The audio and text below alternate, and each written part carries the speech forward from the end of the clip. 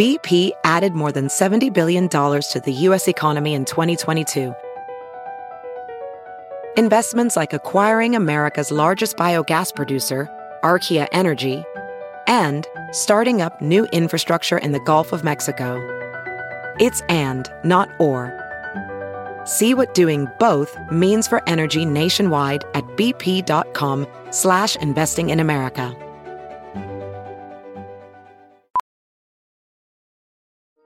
Welding instructor Alex DeClaire knows firsthand how VR training platforms like ForgeFX can help meet the demand for skilled workers. Anywhere you go look, there's going to be a shortage of welders.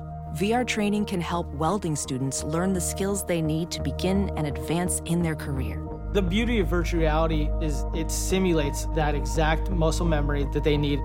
Explore more stories like Alex's at meta.com/metaverseimpact. The following podcast is a Dear Media production.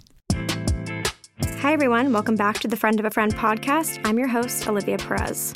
I hope you're all doing well and excited for a great week ahead. Happy Monday. I'm so excited to kick off your week with our 9th episode featuring Sami Miro, entrepreneur, stylist, and founder of Sami Miro Vintage.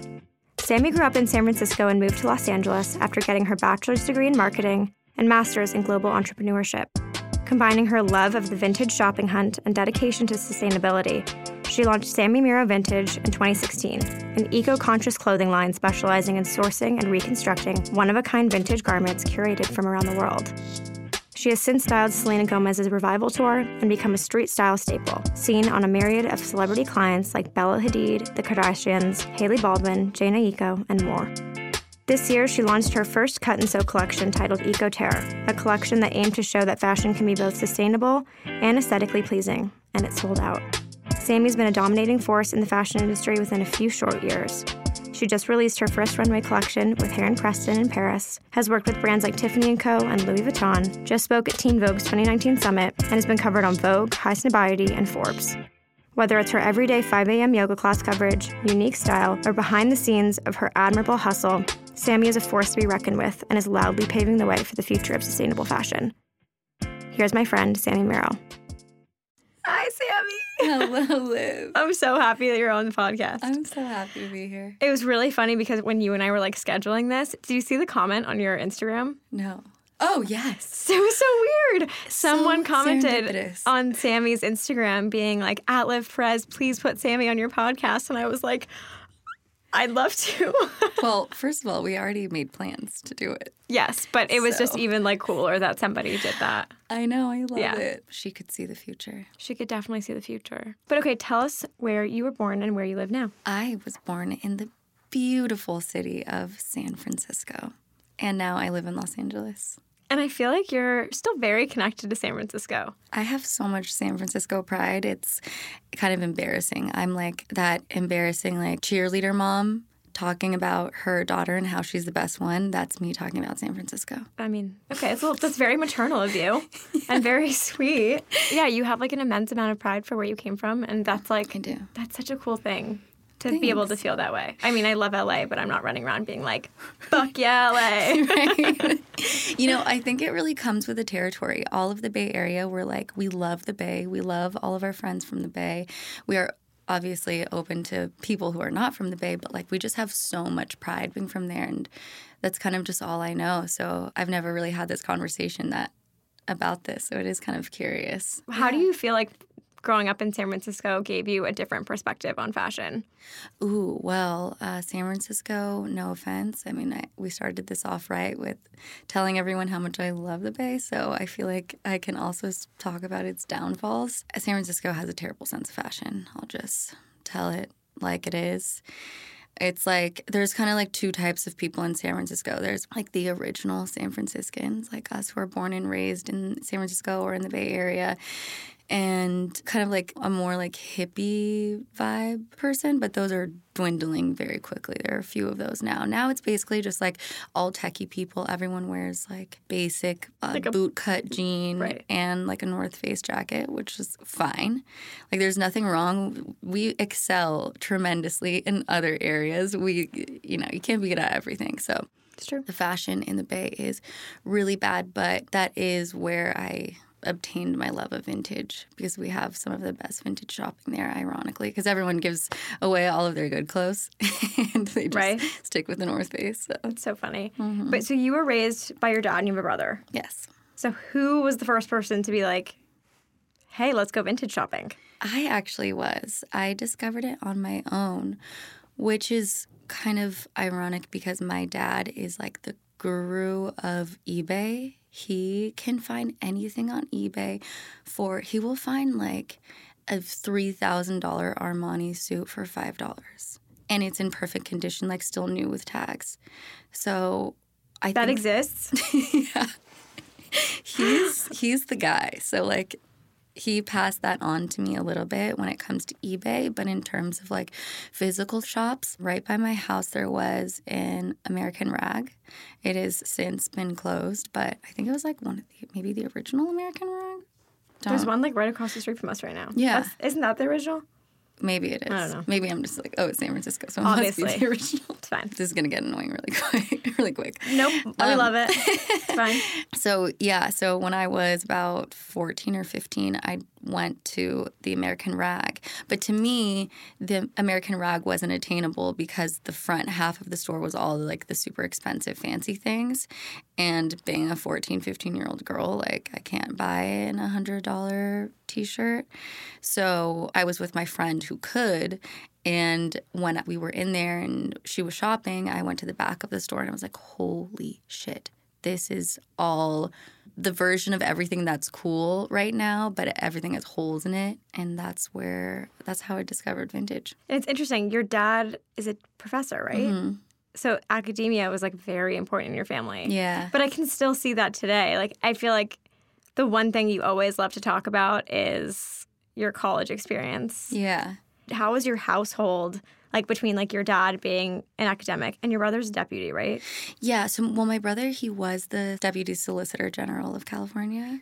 Tongue twister. Over my head. Uh-huh. And now he works for a firm, but he's still working on like amazing public law type things, like just, no big deal writing laws for DACA, birth control in California, just doing that. I mean, that's a really like diverse household to grow up in. Yeah. How do you feel like what your dad and what your brother are doing informed what you were doing? Well, two things to address. First, I think that I talk about like my background in schooling and my previous experience working like in a corporate environment or like a tech environment. I talk about that a lot because in the industry that we're in right now, there are very few people who like have a normal, background in the graduate degree or master's degree and who like worked in a completely different. So I like to talk about that kind of stuff to show people that like education is still important. When you have something to fall back on, like it makes you more comfortable. Like I want people to go for their dreams, but I want people to be sensible about it.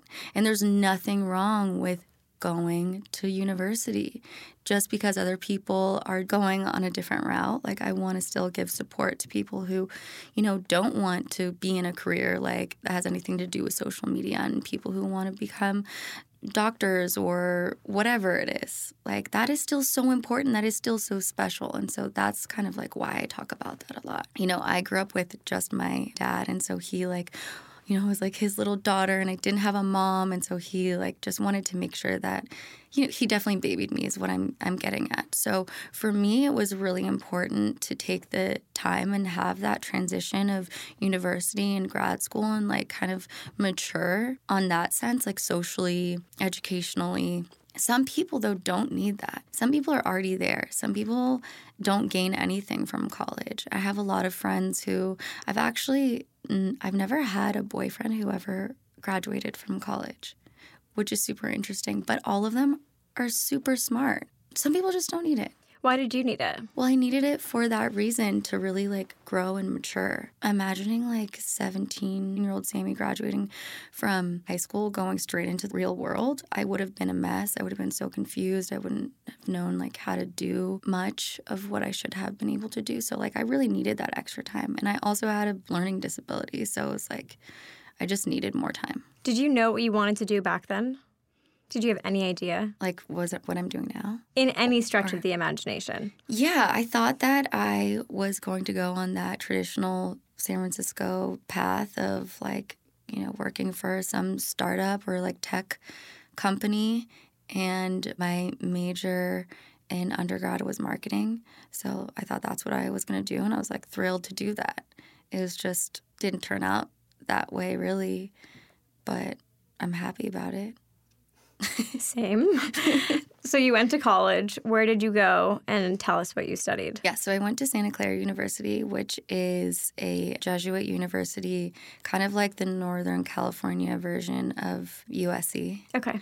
SCU, Santa Clara University. Got USC. So it was a super small Jesuit university. It's about 50 minutes south of San Francisco. So yeah, and then I majored in marketing with an emphasis on internet marketing, like e-commerce, kind of, not in the way that we would think about it now. But then you went on to get your master's in global entrepreneurship. Yeah, so I was in a program, and it was through 3 Jesuit universities. Basically, it was like you live, you work, and you study in Asia, Europe, and America to really understand how business varies in all 3 of those continents. And so it was three Jesuit universities within those 3 continents. And then so when we were in Asia, we lived in Taiwan, in Taipei. And in Europe, we were in Barcelona. And then in America, we were in San Francisco. That's crazy. Yeah, it was But amazing. such a cool experience to be able to travel and understand business from like a global perspective and see how, because I'm sure that it just operates so differently. Yeah, it does. It's actually crazy to learn all of the way that it works is like, you know, when you're in Asia, the government has a different role than it does here, you know? And that's obviously being very general because there's a bunch of countries that make up Asia. But in Taiwan, you know, the government kind of tells you what to do. Businesses have a lot of control over there. They need to work together, essentially. So also, you know, you can't just, this is actually one of the most important things in doing business in Asia.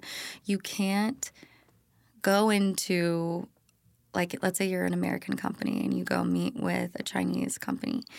You can't just go in there and just start straight talking about business. They have to like you first.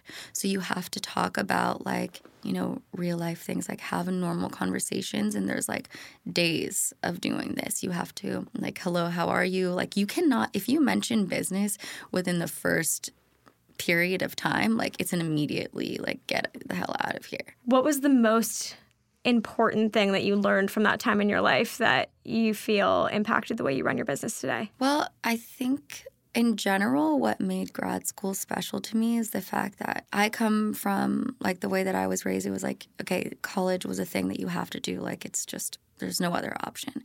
So when I was in undergrad, I was like, you know, your brain is half in it, half out of it. How much do you really remember from undergrad? Some classes. remember Like nothing, right? Okay. But when you decide to go to grad school, it's all because you made that decision. So you are so much more present. I went out, maybe even though I was like in Barcelona, in Taipei, I went out, I think when I was in Taiwan, like 2 times ever within a 6-month period. It's like you are so in the zone. You want to get straight A's. You want to kick ass in absolutely everything you do. You're also writing a thesis in all of the 3 places that you're in.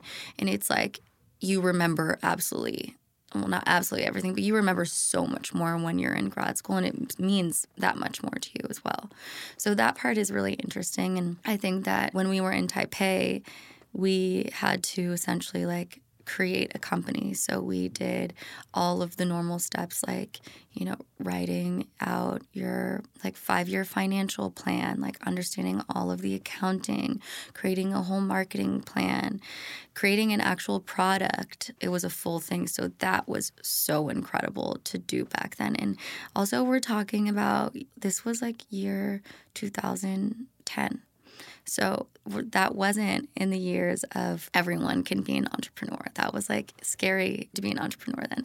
So it was really cool to learn, like, from an educational standpoint, how to do all of the steps, even though that's not necessarily how I did it when I did start my own company.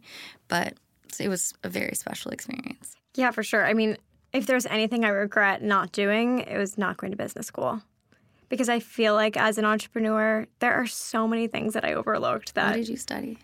I went to Gallatin at NYU, where they essentially throw you into college and let you make your own major.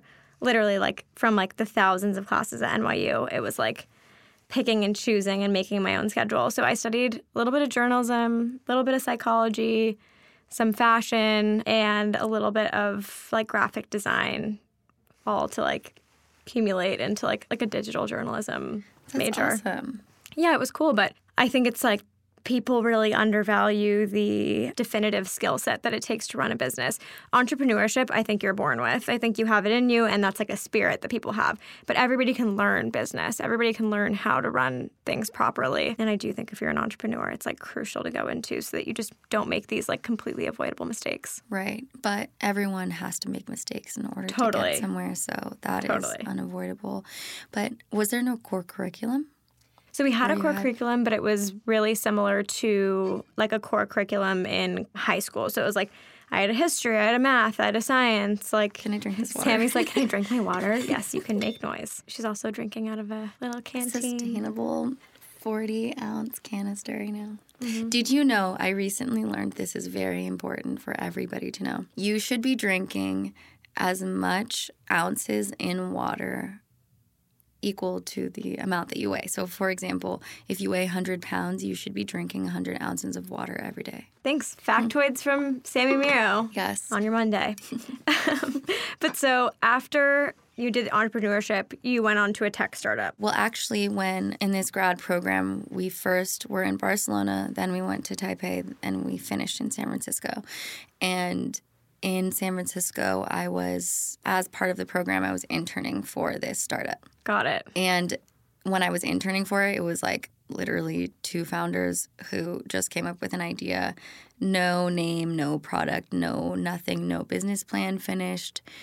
And so like my project in the internship was to write a marketing plan. And it was like me and two or three others in my program, and we wrote a marketing plan, and they ended up hiring 3 of us from that team after. So it was like we were there from ground zero. Like we were working in one of the founders' apartments to make it. It was cool. Like, yeah, it was so cool. We were there to like create the name. We worked on like the first prototypes, the branding, everything. So it was, and then I was there for 4 years. So by the time I left, it was a full like global company. Please tell me you have stock options in that. I actually do, yes, and they fully vested before I left. So wow, good for you. But the company went under. I'm sorry. It was sold. Yeah. After I left, it kind of went to the shitter. Of course, obviously because of my departure. Just kidding. Oh my God! If I knew about the idea of stock options when I was in college and interning, I'd probably be a very different person today. Right. If you're in college right now and you're interning for a startup, please do yourself a favor and ask for stock options. It's really important. Yes. Yeah, 100%. Agreed. Okay, so then you left, you moved to Los Angeles, and you started Sami Miro Vintage. I always think it's so interesting when people are in tech or they're in a corporate setting and they like have this intuition to get up, leave, and start their own thing. What was that moment? What drove you to do it? I actually moved to LA while I was still working for that company. Okay. And my job with them required weekly travel, so I didn't have to be in the headquarters because I wasn't there anyway. So they were like, you can move to any metropolitan city as long as you're by, big airport. Cool. And so I was like, I will take advantage of this and move elsewhere. So I decided to move to Los Angeles, and in doing so, met people in a variety of different creative industries. So people who knew about fashion, they're like, your clothes are really sick. Like, why don't you try styling? And I was like, what is styling? They were like, it's where someone brings clothing and puts it on other people in a photo shoot, for example. And I was like, that is weird. I didn't know people needed help getting dressed. That's how far removed from fashion I was. What did you wear to your tech startup every day? Oh, the same clothes that I wear now. Wow. I was in it was so funny because not only was I a woman in a man-heavy environment, I was also a non-white woman, and I was also like a weird vintage girl, and I was also much younger than everybody else. How did you navigate that environment? I'm used to being in that kind of environment. I always went to like private schools, and I was typically the only non-white person at those private schools. And typically I was one of the few there on like a scholarship. So that was just what I was used to. And I kind of like, and also I was raised by a dad and I have an older brother. So I was like used to being around guys, used to being the only like different one around, and kind of like excel in that environment. So it was fine. I love to hear that you excel in your difference. That's cool. That in and of itself is so crazy to me. Just like the not even being aware that like you were dressing in a different way. Yeah. Well, no, I was aware that I was dressing in a different way, and I was aware that like I loved vintage so much and that it meant a lot to me. But I wasn't aware that it would eventually or could eventually become my career path. Because I didn't know anything about the fashion industry. I didn't know, like, I was so far removed that I didn't even think as far as like, oh, I could create a company and make money in fashion. It was just like my brain didn't even go there. So when I moved to LA and people were kind of pushing me to do more creative things, when I was still working for that tech company, on the weekends, I would be the coffee runner at a magazine photo shoot. And I would like, maybe I would get paid, I don't know, $0 to like $100 a day or something, whatever the minimum is. And I would be like the styling assistants at this big photo shoot to kind of just learn like, oh, what is fashion? Like, what are these brands out there? How does it all go down? And getting like a little taste of that. And then I immediately would just do photo shoots on my own use my friends as models. Had no idea what I was doing, but like, I had lived enough life to figure things out at that point.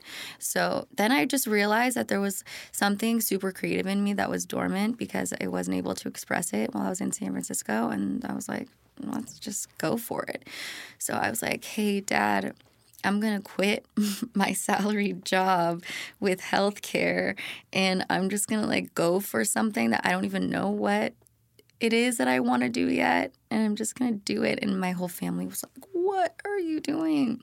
How can you quit a job without already having another job lined up? So they all thought I was crazy, but now they're very proud of me. What did you do in that time to have some sort of stability? Well, I saved money from... Okay. Yeah. So that was applicable. Mm-hmm. I always think it's good feedback for people to know that are just moving to a new city and are looking to maybe go into a different career.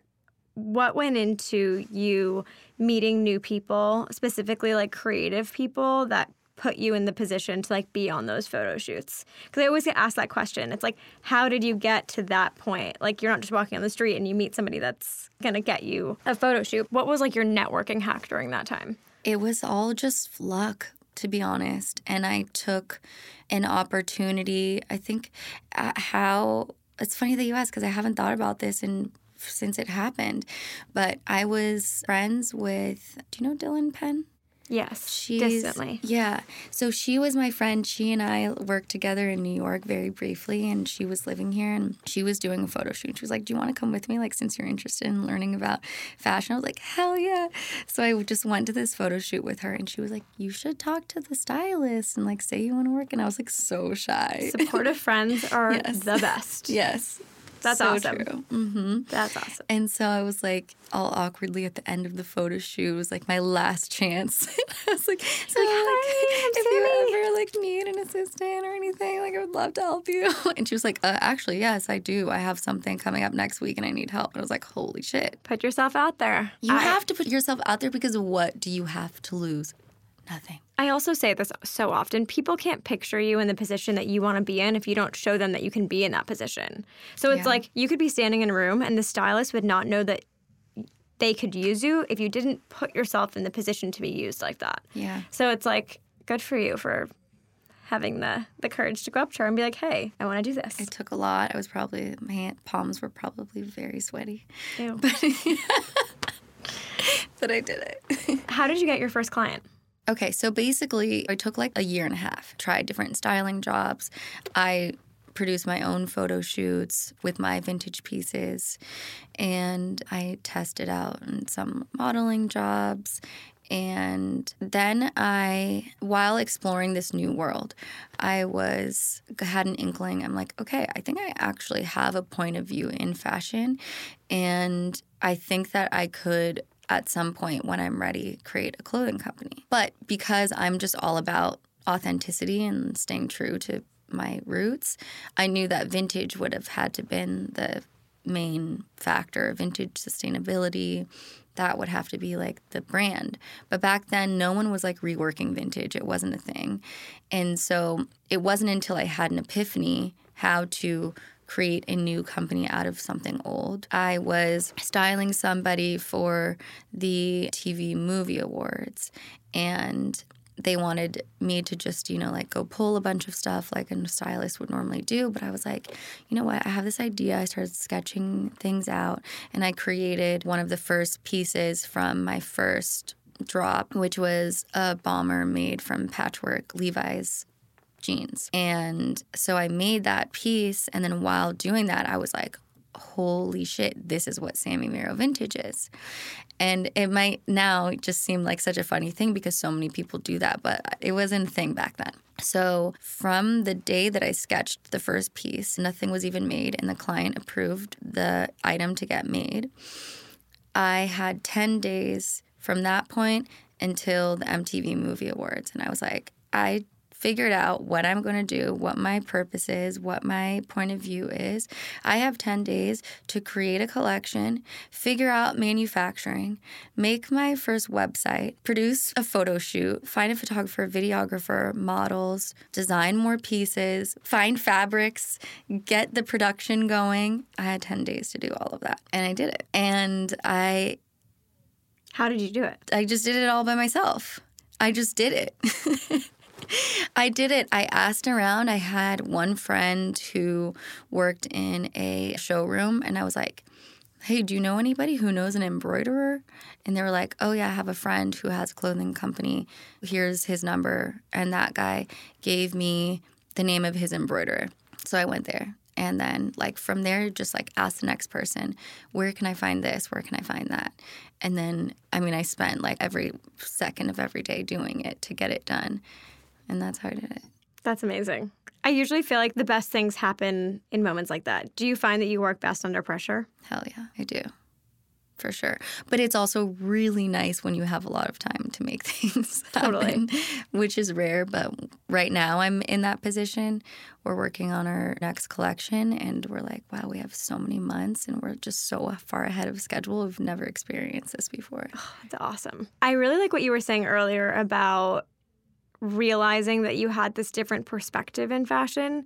Do you think it was difficult for you to begin to trust your own opinion? Yeah, I think that is the scary thing of entrepreneurship in general, because you're creating something, whether it's a physical product or service or whatever it is, and it's like, is this just in my head? Am I the only one who thinks this is going to be good? So it's always important before actually putting all of your time and money into something is just asking as many people as, pitching your idea to everybody.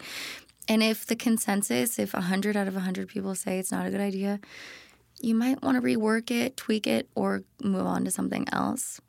Just putting that out there, maybe, maybe not. But for me, it was just I started it, and immediately it was received super well by a lot of influential people. So I was like, okay, holy crap, I might have a point of view being a girl who knows nothing about fashion from a learned standpoint. This all is just coming from my heart.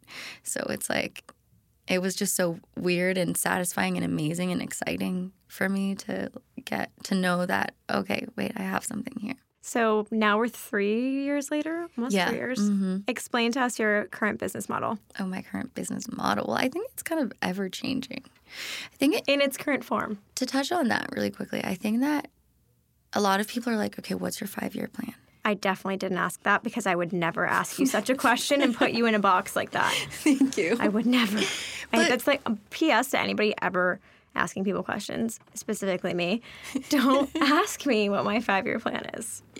Or Sami Miro. Yeah, or me. Because, even before this Instagram world that we live in, and while technology is just changing at a pace that we couldn't even have ever imagined. Even just like from being an 18-year-old to being a 22-year-old, so much of what I thought I was going to do had changed. And to me, it's just all about being open to new opportunities and taking every opportunity that you can.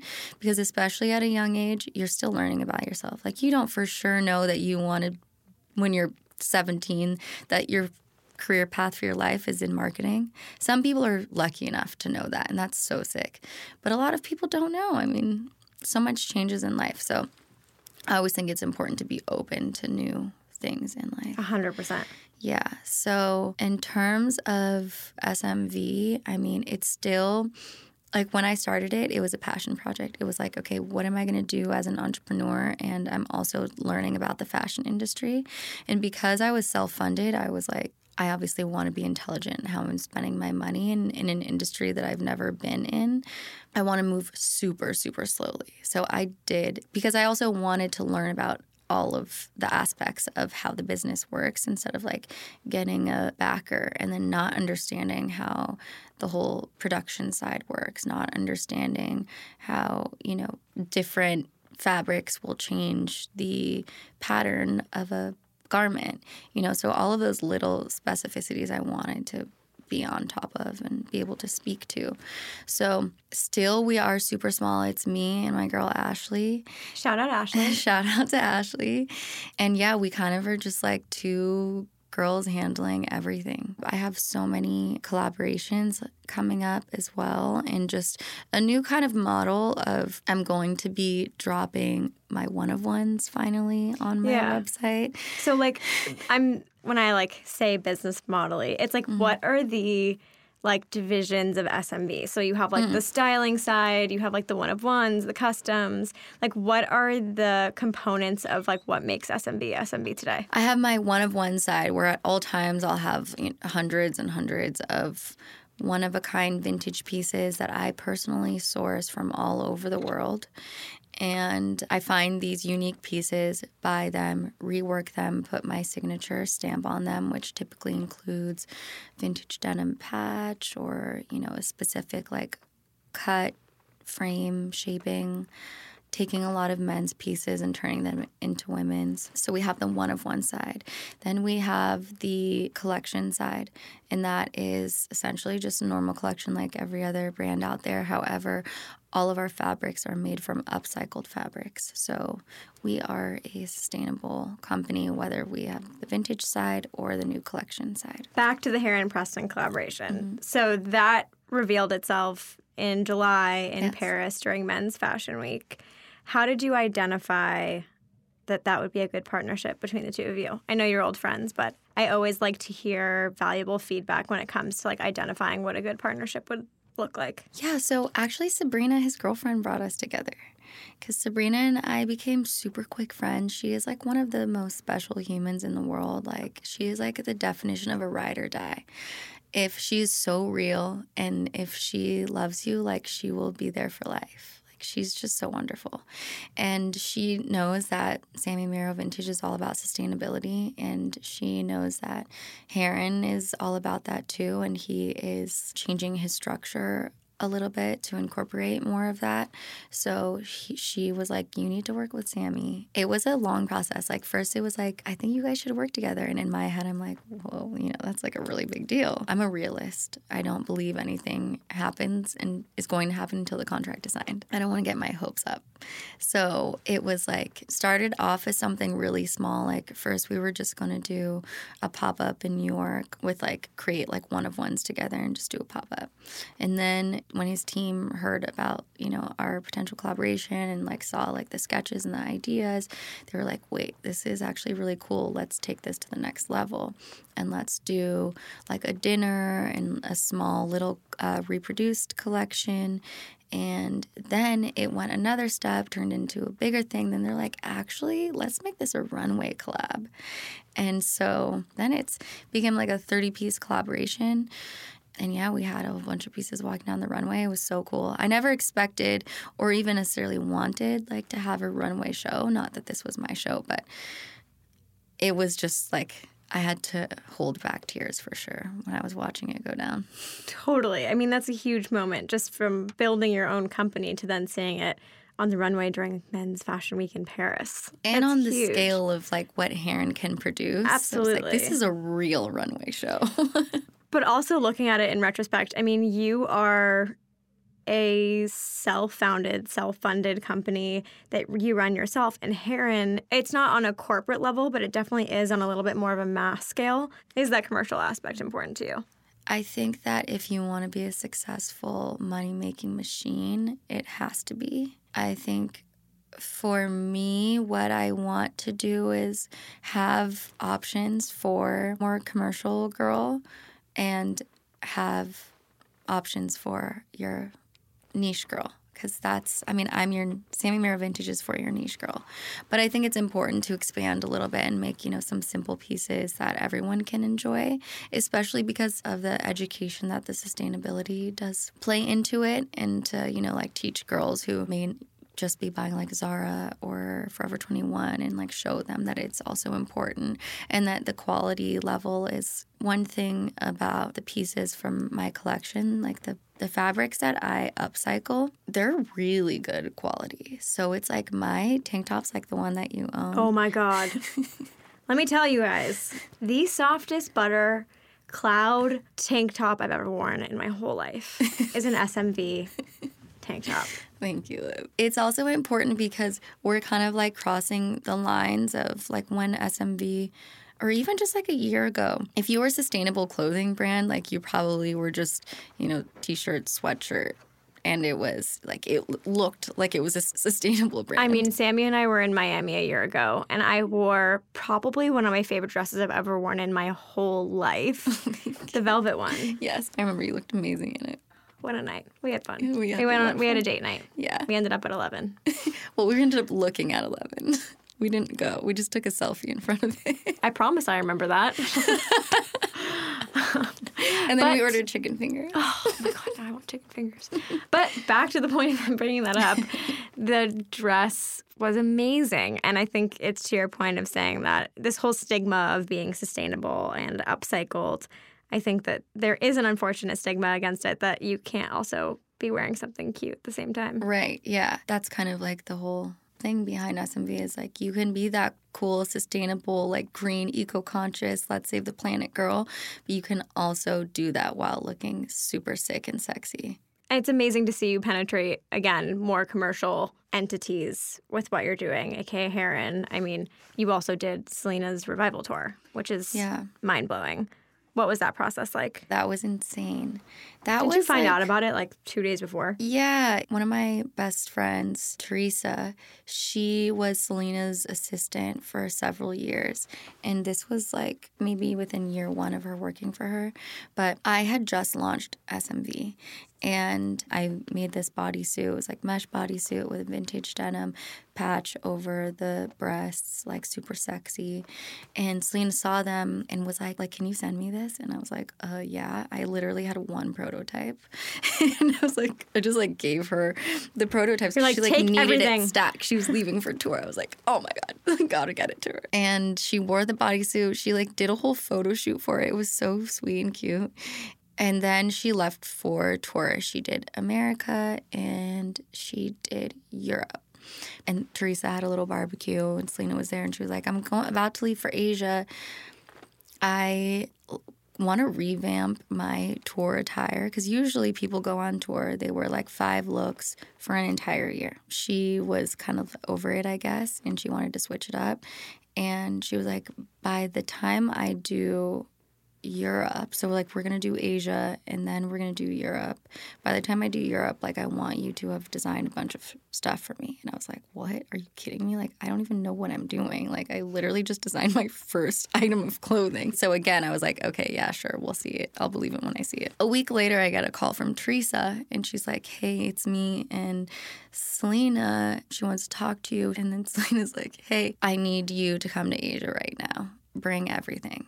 She's like, I'm flying you in 2 days or less than 2 days. I was like, what? Like I had never styled anyone on stage. I don't think I'd ever styled a celebrity or like anyone on a big scale like that. I was like, what the hell am I supposed to do? I didn't know exactly what I was going to be styling, if it was going to be like her stage looks, her like airport looks, like going out looks. But she said bring everything. So I had 2 interns at the time. My interns and I packed the shit up out of everything that I had. I brought like over 500 things, articles of clothing with me, including shoes. We brought it all over, and I would like to say that this was one of the first, if not the first tours where the looks changed every single night. So it was like every day we did fittings, and every day she wore different looks on stage.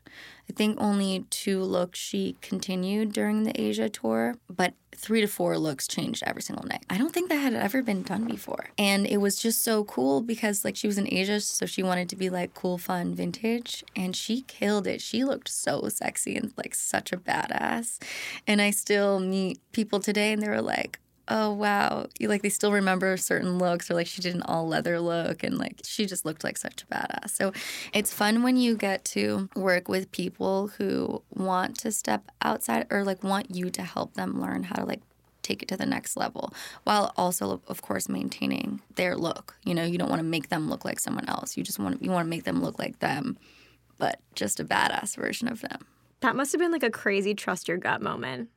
Yeah, I was like, what the hell? Like, I had never done this before. And now here we are. And I recently saw in an interview, Risa said that she would love to have SMV on Revolve. Yeah, that was crazy. I know. I DM'd her and I was like, hi, you have my number. What's going on, Risa?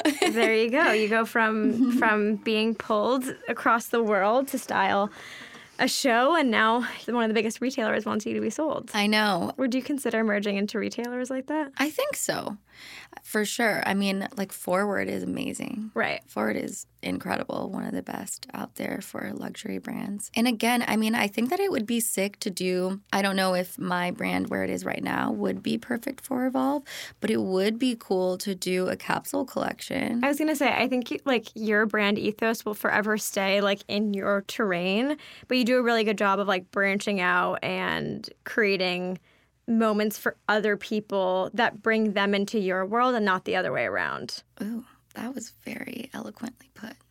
I love that. That was deep. Thank you. But I think, you know, like it is your world. Like you want people to come into Sami Miro Vintage's world, not the other way around, because you are so specific, especially when it comes to sustainability, which I'd love to touch on now that we're here. Mm-hmm. I've noticed a shift in your bio to Sami Miro Impact Designer. Yeah. Tell us what that means. So I recently was a part of a summit in Paris called the Circular Fashion Summit. It was incredible. I mean, they had people from the UN. They had the head of sustainability for Adidas, people from all different types of industry. It wasn't just exclusive to fashion. They called me an impact designer, and I was like, that is amazing. And it essentially just means that you're doing something to positively impact the world. And I just think it's like so simply put, and you don't have to. Sustainability is like the hottest word out there right now. Everyone can use it in a sentence that's relevant to what it is that they're doing. And so I like that. Like, it's a very strong, fresh way to kind of say that I'm being sustainable, but, you know, just doing it. I'm an impact designer. Finally, she gets a label. She gets a box to check. It's hard, and it's hard in our industry, let me tell you, to like find something that you feel accurately represents you, Mm-hmm. and you're okay with like being labeled as that. It's very difficult. Mm-hmm. But so on the topic of sustainability, what are some of the biggest challenges that you're facing right now in your business with maintaining that sustainability? When you are a sustainable clothing company, you have to do everything differently. You have to think about everything differently. You can't just go find your favorite fabric, take it to the dye house, wash it. There are so many terrible things that are involved in every step of fashion. Like, for example, finding your favorite fabric. Step 1 is you find your favorite fabric, then you work with the company that's going to create that favorite fabric, which means that they are going to make it, add more fabric to the world that will potentially get wasted. When you take your fabric to the dye house, all of the water that goes into washing and dyeing these garments, it's horrible. It's insane how much water is used.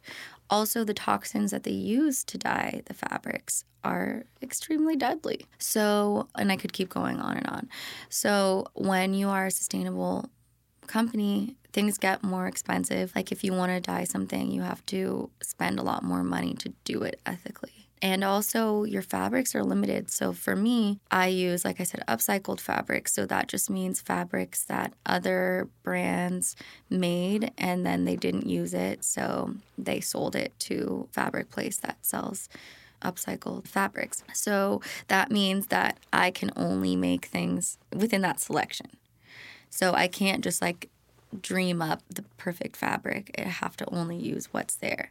And then there's the issue of, you know, let's say you buy all of the fabric and then you have a demand for more, but that fabric's all gone. So you're shit out of luck, basically. So there's a lot that goes into it, but to me, it's still worth it, and I don't care, and I'm going to be me all the way, even if it's giving me an ulcer. God forbid. But it's also, I think it's just zooming out for a second. It's also important from like a brand responsibility perspective where it's like you're also training your customer to understand that like the planet first, not what we want first, right, in terms of what we're wearing. Like what can the planet provide us that we can put on our bodies and not like what you can just like find and use all these like toxic materials. Right. So it's difficult. But being in the fashion industry and being a brand that is custom, like it must be also very daunting to see brands like Zac Posen close down who were like founded on being custom. I mean, not that Zac was sustainable, but having a clothing brand, it must also be scary sometimes to see big houses that are like pillars of the fashion industry close. Mm-hmm. Yeah, I think absolutely. But that happens with every industry. True. Just because you build it doesn't mean it's going to be there forever. And that's something that's also scary when being an entrepreneur because you can only relish in your successes for about 0.5 seconds before you're like, okay, shit, what's next? What am I going to be doing next? What's the next big thing that I can push? But yeah, it's a very scary thing. I think that's also why I'm shifting my model to add more pieces that are like relevant for everyday kind of girl. And I think that it's important to like have a good combination of things. But yeah, I mean, being an entrepreneur is scary. Having a company is scary. You have to just stay on top of it. Take it day by day. Yeah. What do you wish you could be doing more of in the sustainability space? I love doing collaborations like the one that I did with Heron. I actually did a collab with Nike briefly. I would love to do more collaborations with big brands like Nike and things like that need help in that space. And even though I'm such like a teeny brand compared to them, bringing a brand on like SMV, even though I'm just a speck compared to them, it would be different if they worked with like a small sustainable brand and did a collaboration with a small sustainable brand and also added a sustainable aspect to their business instead of just like, oh, now we're starting a green line. Because still, I don't know. For me, I still don't trust that. Right. But if they worked with someone who like really knows what they're doing in that world, and then it would just give me like a more depth. I'm not explaining this well at all. No, I mean, it's at least what it feels you're trying to get at is fashion sometimes seems very temporary and in the moment. You want to do collaborations that will change the infrastructure of brands moving forward and not just be a flash in the pan. Yes. Very well put. Again, Liv Perez. In your opinion, do you think now is a good time to be in fashion? Yeah, for sure. I think that the barriers of entry in fashion are so low, meaning that anyone can start a fashion brand. It's so easy in terms of like, especially in Los Angeles, there's a huge fashion district. And in New York, you can go buy the fabric, you can find a pattern maker, you can scratch up some designs, you can build a website. Like, it's easy to do it. And I think it's really cool because it gives all of these creative minds the ability to, like, put their ideas out there. So it's definitely, like, a big moment right now for people to start their clothing brands. good or bad, who knows? And I also would love to hear your perspective as a woman of color in the industry. There have been so many initiatives and there has been progress made, but dealing with things like Kirby from Pierre Moss and the Business of Fashion that happened recently. Do you feel like there has been progress in the industry? I mean, no. I think that when a person or a group of people are trendy or cool in the moment, the fashion community will get behind that. Does that mean that they really are all about the Black community and all of these musicians and people, and do they really fully love them, or do they pick them because they are trendy right now? Probably because they are trendy. I think that racism is so ever present in our world in a way that most people don't even understand. That I did in January of this year, I did a job with Kirby and A$AP Ferg for Hennessy, and it was for Black History Month. And we basically just sat at a round table and talked about what it's like being Black, what was like being Black growing up, what it's like in our current industries. And Kirby said something that blew my mind. So he said that when he started Pierre Moss, he didn't want anybody to know what he looked like. So he never did photo shoots or anything. He was just Kirby from Pierre Moss. Pierre Moss at that point was they're making beautiful gowns and such luxurious stuff. He was getting compared to Margiela and luxury fashion houses. Then it was year 3, I think he said, he did his first photo shoot. Then the world knew he was a Black man. Pierre Moss suddenly became a streetwear brand. And it's fucking crazy.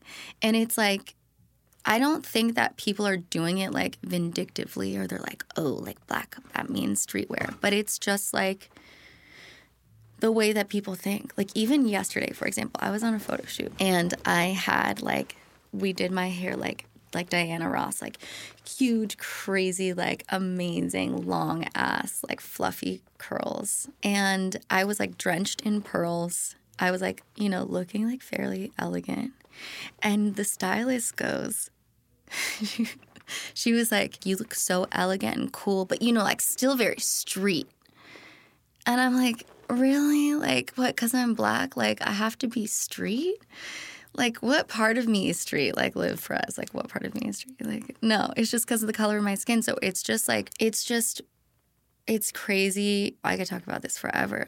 And it's not that these people are racist. They're just ignorant. They just don't know, what other word to use. They don't know that that is offensive. That, would she say to a blonde girl, oh, yeah, but you still look street? Maybe, but probably not. So it's there's so many things out there. And, Virgil creating what he created has definitely given other Black people an opportunity to be in the limelight. But do I think that people are now oh, let me learn up about Black history, or let me try and understand these different perspectives? No. I just think that there's a lot of cool Black people being given the time of day, but I think that the industry is still the same. Facts. Long-winded answer. No, there we go. That was a great answer. And I think it's unfortunate how much, and I don't mean to compare racism and any other issue, global issue we're having right now, but I think that there is this horrible motive right now of just checking a box, whether it's oh, we're checking the box of sustainability, we're checking the box of inclusion, and it's it's so obvious when people aren't doing things in a meaningful way that will actually systemically fix what's going on in the world. Yeah, it's putting a Band-Aid on something. Right. And then, you're going to get sweaty and the Band-Aid's going to fall off eventually. So it's definitely a difficult thing to watch. But yeah. Do you think you're a competitive person? Hell yeah. Yeah, I thought so. But, some people don't want to think that they're competitive. Competitive in some things. A lot of people, when you're in a similar industry, let's say it's acting or modeling or something, typically actors, they don't have that many friends I don't have that many acting friends because they're jealous of like if so-and-so gets the job and they didn't get it. But so I'm competitive in some things, but like when it comes to my friends getting something, we've even had this conversation. Like we are so proud when our friends succeed. And there is zero part of me that's like, fuck them, you know? Maybe it's like, oh, damn, like now I need to work my ass off more, you know? So like yeah, it's good motivation. I can be like that. But I'm like clapping my hands in my office by myself, you know? Like it makes me super proud. So I am competitive with some things, but like competing with my friends, never. Mm-mm. And it's interesting. You and I talk about like digital personas a lot. I mean, like you have your business, you have your Instagram as well, and you are a very open person. But I do think that like who you are on the internet and who you are in real life are not always the same. No. What do you wish your followers knew more about you? I'm the kind of person who has like a small handful of friends and like I just want to hang out with those people and like I don't want to like go out to the club or like go to these like big things. And I'm like social, but I love being in like a close-knit community with like people I love and trust. So when it comes to social media, I don't share everything about myself. I'm not the kind of person like my stories, for example, like I'm usually in the office working. So like I'm not doing stories of like, hey, like this is what it's like to send an email or like check this out. Because that's me when I'm just like, I'm in my business mode. I'm trying to handle shit. I have meetings. I have like a bunch of stuff that I'm doing. So I don't share most of my life. I just share stuff when it's like I'm with other friends who like love doing social media stuff, because I also don't want to just like bring out my camera and like do a story with someone I'm not super fucking close with, because that's just so not me. Like that seems very thirsty and weird to me. And like I also don't know, like, are you comfortable being on the camera? You know, I'm just weird about it in general. I share some parts about myself, but I'm very private in a lot of ways. How was the NPR summit? How I built this? What was like the big takeaway from that? Because like obviously on this podcast we love How I Built This. So give us the First of all, I was so honored. I think I teared up when I got an email from NPR saying, hey, we would love for you to attend the summit. Sammy's also a massive NPR fan. Huge NPR fan. Love it so much. Love public radio. Everyone should donate to NPR and public radios out there. Anyway. I mean, we donate to journalism. That is what keeps us alive over here. We love it. Mm-hmm. So I was super excited. I was amongst I was there with like the founder of billion-dollar companies, and I'm like, oh my gosh, I'm just Sami from SMV. Like, what the hell am I doing there? But it was so cool, and what I just said will tie into my lesson. It was so amazing. Like, I got to watch all of these talks, like, learned so much from people who are just, like, badasses in their industries. One woman said something that will forever stick by me, and I always try and share this. So I'm excited that you asked me this question. Two things. One, I was a part of a summit that was all about elevator pitches.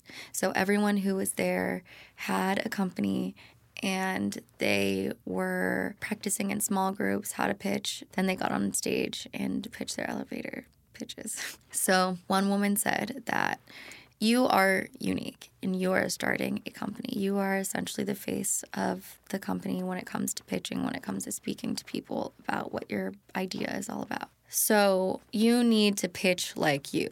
Don't try and pitch like Mark Zuckerberg. Do it in your own way, because it won't be authentic. It won't have the quirks and unique things in there that are what make you special. So that's one thing. A second thing is my favorite one, and that's what ties into what I said earlier about how I was amongst all of these great CEOs, and then there was just little old me.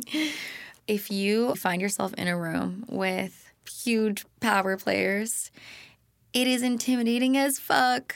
I was so intimidated. I was like, are you, like, oh, hello, are you sure? Like, why am I here? I was nervous. If you find yourself in a room with people who are, like, super impressive, know that you are there for a reason. You're not just there because you walked in on the street. You were invited to this. Yeah, you might be down there with a room of people who are up there, but they had to start from somewhere. And you were invited for a reason, so you need to tell yourself that and have that confidence when you're in a situation like that.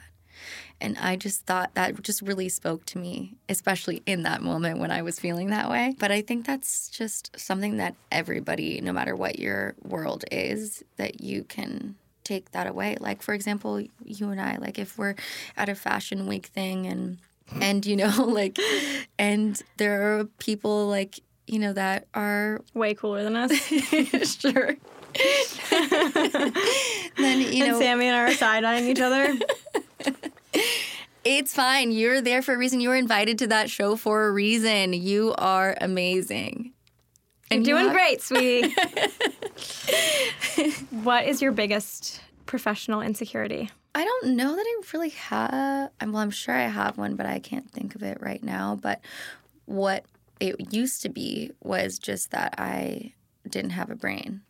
So that was like why I always talked about my background, because I'm like, hey guys, like I'm not just a Instagram person. Like I'm so much deeper than that. Like that's not even the real me. This is the real me, you know? I think it's fair to say that like that's still a thing you probably think about today. Yeah. So I guess that is an insecurity. That is a stigma. Mm-hmm. Yeah, I get that. Yeah. How about you? Definitely something to do with that too. I think Instagram lets people judge really quickly. Yeah. Like the fact that people look at people's profiles and can feel the right to make an assumption within a split second is something that is really hurtful and like alarming to me, I guess.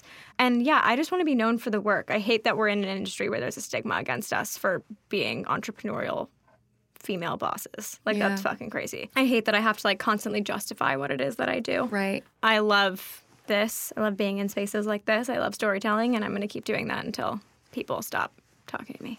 Yeah, well, you're amazing at it. Thank you. I'll never forget our panel. Ugh. Actually, we've been on 2 panels together. I'll be on panels with you for the rest of my life. It was fun. I hope so. I know. So what's next? We're going to close it out here, but what's next for SMB? What can we look forward to? Obviously, the Hair and Collab is coming out. Mm-hmm. Hair and Collab's coming out. We have future secret collabs coming out. But mostly just that I'm going to be, like, dropping a lot more things. That's awesome. Yes. Can't wait. Thank you so much for coming on and being really honest and open about all the ups and downs of running a business. We're very grateful to hear your story. Thank you so much for having me. Thanks for tuning in to this week's episode of Friend of a Friend. Before you go, make sure to rate, review, and subscribe to the podcast on Apple Podcasts, Spotify, and at tiermedia.com.